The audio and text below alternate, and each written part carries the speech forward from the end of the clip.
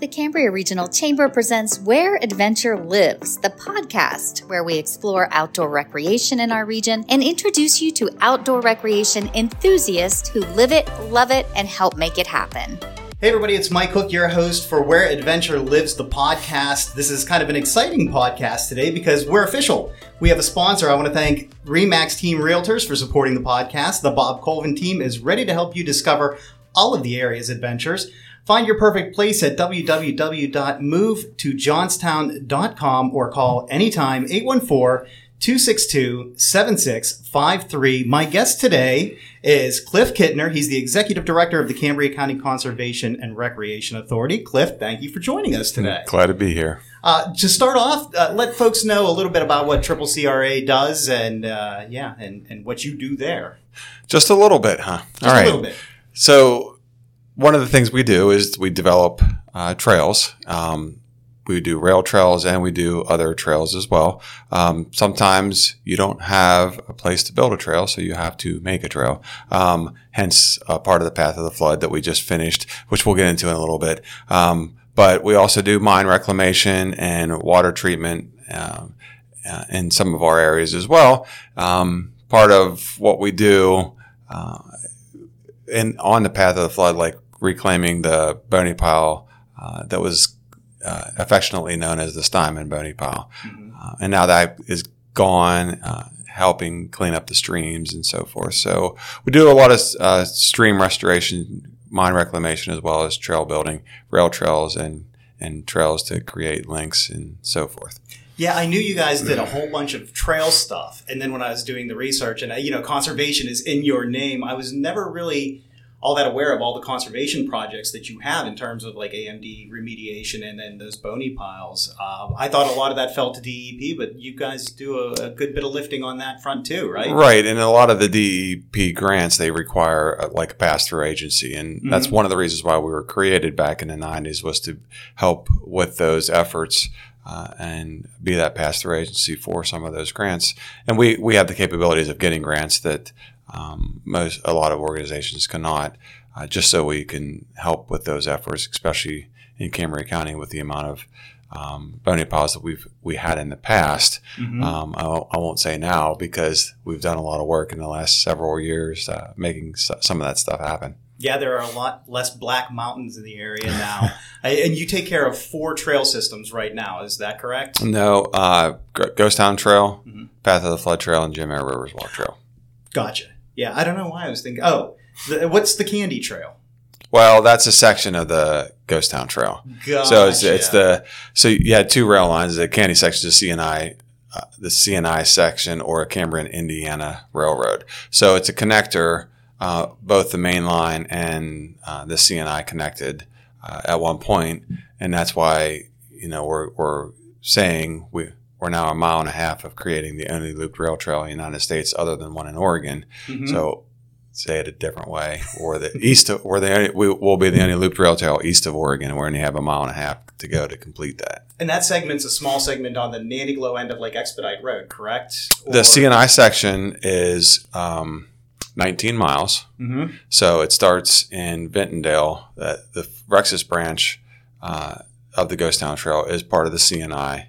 And that was built years ago.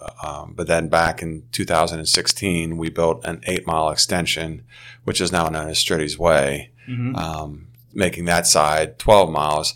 And then we started working on the other side a couple years ago, and we did a 2-mile extension from Evansburg towards Revlock. And now we just completed a 3-mile extension, which we're having a ribbon cutting on Friday, making that side 5 miles. Mm-hmm. So now we have 17 miles, and then we have 1.5 miles or so to go.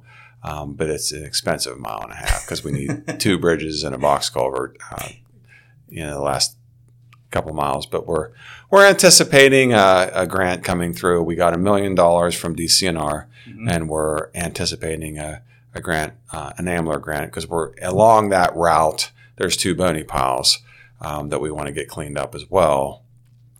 So we submitted for a grant for it, and it's looking very positive that hopefully we get a positive announcement here in the near future that with an award for a grant, so we can clean up those 2 bony piles and continue the trail, and we'll have enough money to do that last mile and a half. Nice. And up until recently, the C&I extension was actually one of my favorite sections of rail trail anywhere that I've rode. And then I did the new Path of the Flood stuff. Yeah. I got over the Steinman pile and into the section that leads to the south abutment of the dam. Right. It was not what I expected in such a good way. That was a beautiful and fun section of trail. Tell me a little bit about how that got developed, because it's not rail trail in case anybody's thinking that it might be. So when you're talking about the Steinman section, that's where the Steinman bony pile used to be, and then we got up into the breast of the dam. So a couple of years ago, we got an AMLR grant of $2 million to remove that bony pile and to build that section of trail. And obviously, it's not on an old rail line or anything like that. So have big bulldozer, go wherever you want. What I've learned is if you have the right size equipment, you can move mountains. Yes. And a lot. I tease a lot because we move a lot of mountains in this job, doing the impossible, moving mountains. But we actually literally, if you have a big enough bulldozer, you can do it. Yeah. So obviously there's some. I'll affectionately known from some South Fork residents that told me before they're Varsity Hills. But we followed old logging lines and made the trail. Yeah, because there was nowhere else to do it. There are definitely some up and down undulations in that trail, and it's a really, really fun section of trail to ride. And with that segment being complete, that means that the Path of the Flood trail is truly the entire Path of the Flood now, correct? Well, that section didn't complete it, and now we were trying to figure out a way because we had.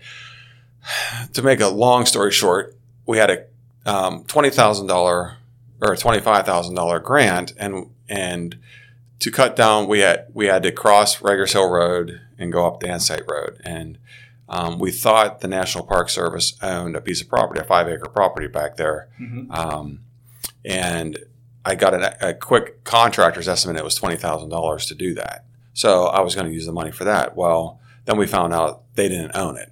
So then we ended up having to go through the process of finding the owner, asking them to purchase it off of them. So we ended up purchasing that 5-acre property off of Berwyn Corporation at $1,000 an acre. And by the time we did all that, this grant money that we received was a time grant. So we actually put that money to somewhere else. Well, then we got some money from Commonwealth Financing Authority, DCED, for $100,000. So we're thinking, okay, maybe we can build it under Lamb's Bridge and kind of go that way. And we're working with property owners, and there's one property owner that didn't want it there, but we were talking about different ways to do it and all that kind of stuff. And then when we put 3 sections out for bid, and in all total it was like $400,000 to do everything. Wow. But we only have $100,000 to do it. Mm-hmm. So we were obviously working with the National Park Service, and they got some money, so they were building on their side. We were going to build on our side. So we just put the Reggers Hill Road section, and that was at $145,000, and it used to be $20,000. So we ended up, doing some value engineering, I'll say, and we're able to get the cost down to where we could get it with the help of the National Park Service and working together. They built on their side, we built on our side, and then we were able to make another Varsity Hill and build that section of trail too. Yeah. So it's just crazy how when you think of a whole from start to finish, like we don't even own any property to now we're building the trail, and now it's truly one of the things I always wanted to do, because I do run crazy miles sometimes. I always wanted to be dropped off on a bus at the south abutment, start at the breast of the dam, and finish at the Stone Bridge, which we finish at the park when we do our Path of the Flood historic races. Yeah. And we were able to do that this year. And when I was going up there, I thought it would be exciting and all that kind of stuff. And it was, but I was like, I can't believe we're finally here. All this work, all these years, we're finally doing it. It was just like, wow. I mean, it was just like, I was in awe. Yeah. The excitement was like gone. I'm like, I can't believe we did it. And then If you talk to the National Park Service, like Doug Bosley and all that kind of stuff, he was there when the first section of Path of the Flood was built from Mineral Point parking area down to the tunnel. Yeah. Back in 2001, he was like, I don't think we'll ever get there, in my lifetime or, whatever, but to finally be there. It's really only 22 years later. It's probably not that bad. That's no time at all right there. Just no a flash time in at the all. pan. Yeah, for people that take trails for granted and they just assume that they show up, there's a lot of work, a lot of property acquisition that goes into it, and a lot of money that gets spent. You might look at it and think, hey, this is just a gravel trail, but it takes a lot of money to put those trails in where they're at. Well, even when something happens as well. And I'm dealing with a washout, a simple washout, a cross pipe got washed out. And I had a couple contractors come in. Cheapest price to repair it was $19,100. Well, I'm working with organizations to get some money for it, but I had to contact DEP to get that money. So then I contact DEP, and we have to go through the GP11 permitting process. And so now I have to hire an engineer, and they'd have to do hydraulics to find out how much water is coming off the hillside.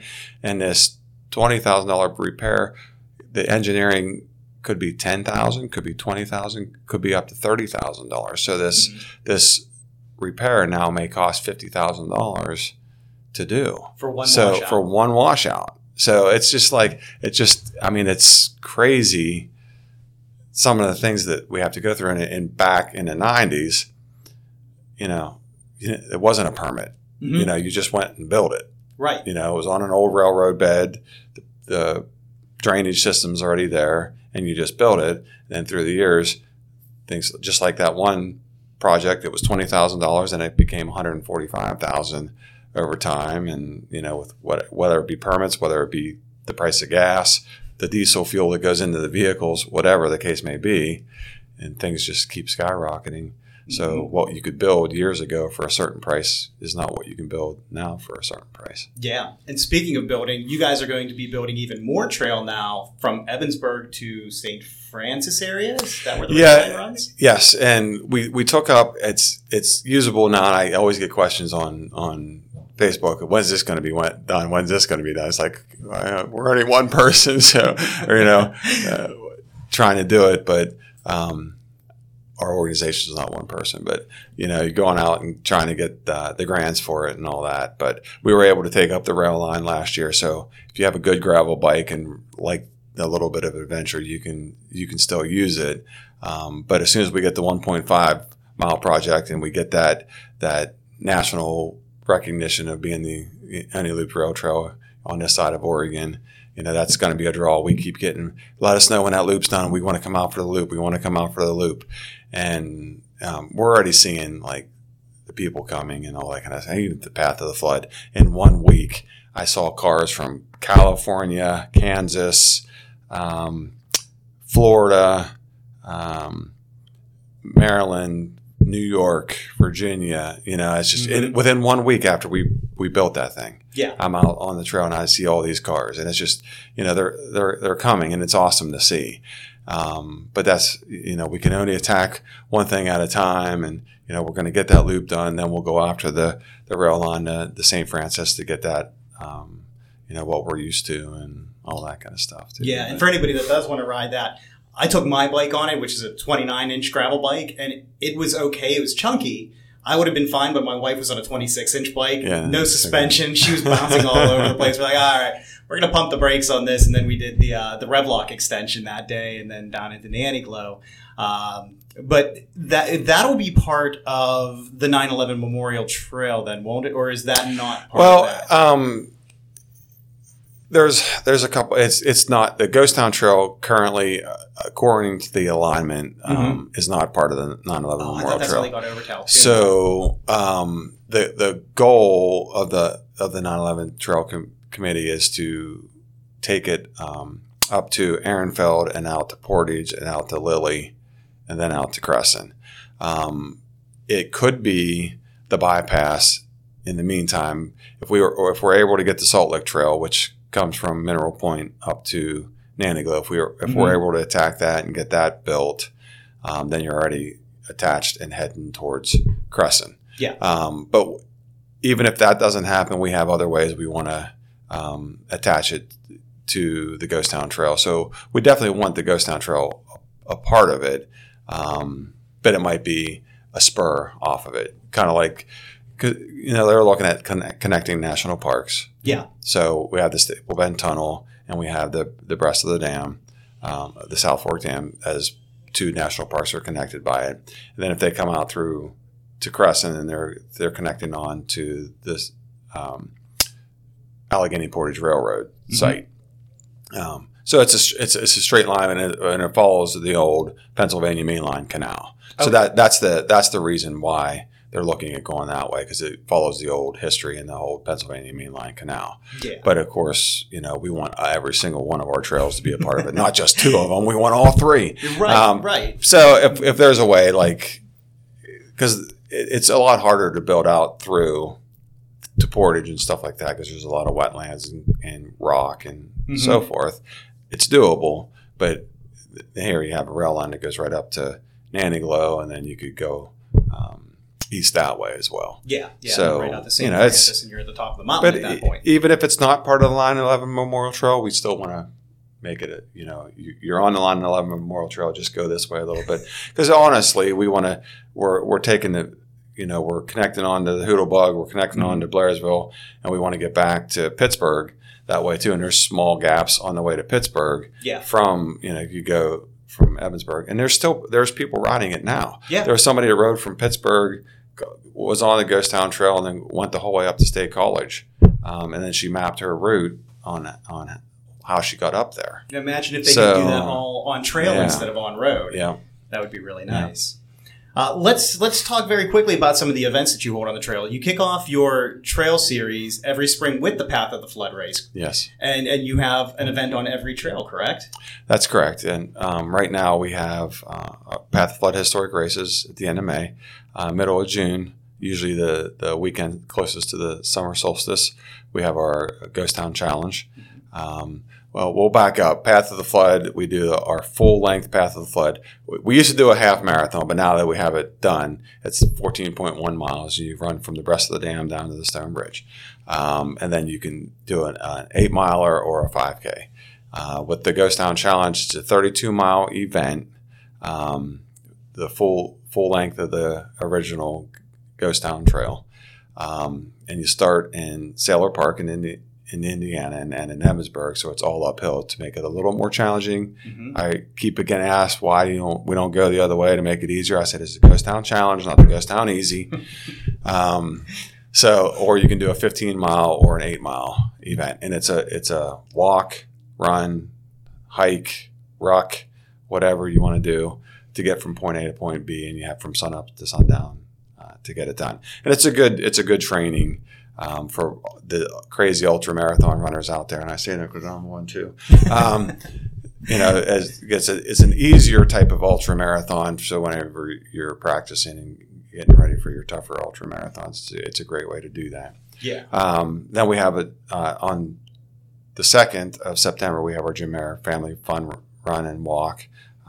So it's a great event. We do a 5K, 10K there on our shortest trail, the Jim Mayer Rivers Walk. That's a family-friendly event. That's a family-friendly event. It's had somebody just asking if there are any events in the area they can push a stroller on. That's what's coming up on the 2nd. So, it's very family-friendly. It's usually a smaller event, but it's a wonderful event. It's usually on a nice, cool, early September day. But looking a little warm this year. We've had a hurricane come up. We had it during a hurricane one year, and it's like, you think this would be a good weekend, but it never really seems to work out. But, it should be pretty good this year. It's Western Pennsylvania. You never know what you're going to get. Like we mentioned earlier, taking care of the trails is not a cheap endeavor. How can people that are enjoying the trails support the trails? Well, if you participate in any of our events, and we do have one more, the Trailathon coming up in October too. We added that one a couple of years ago.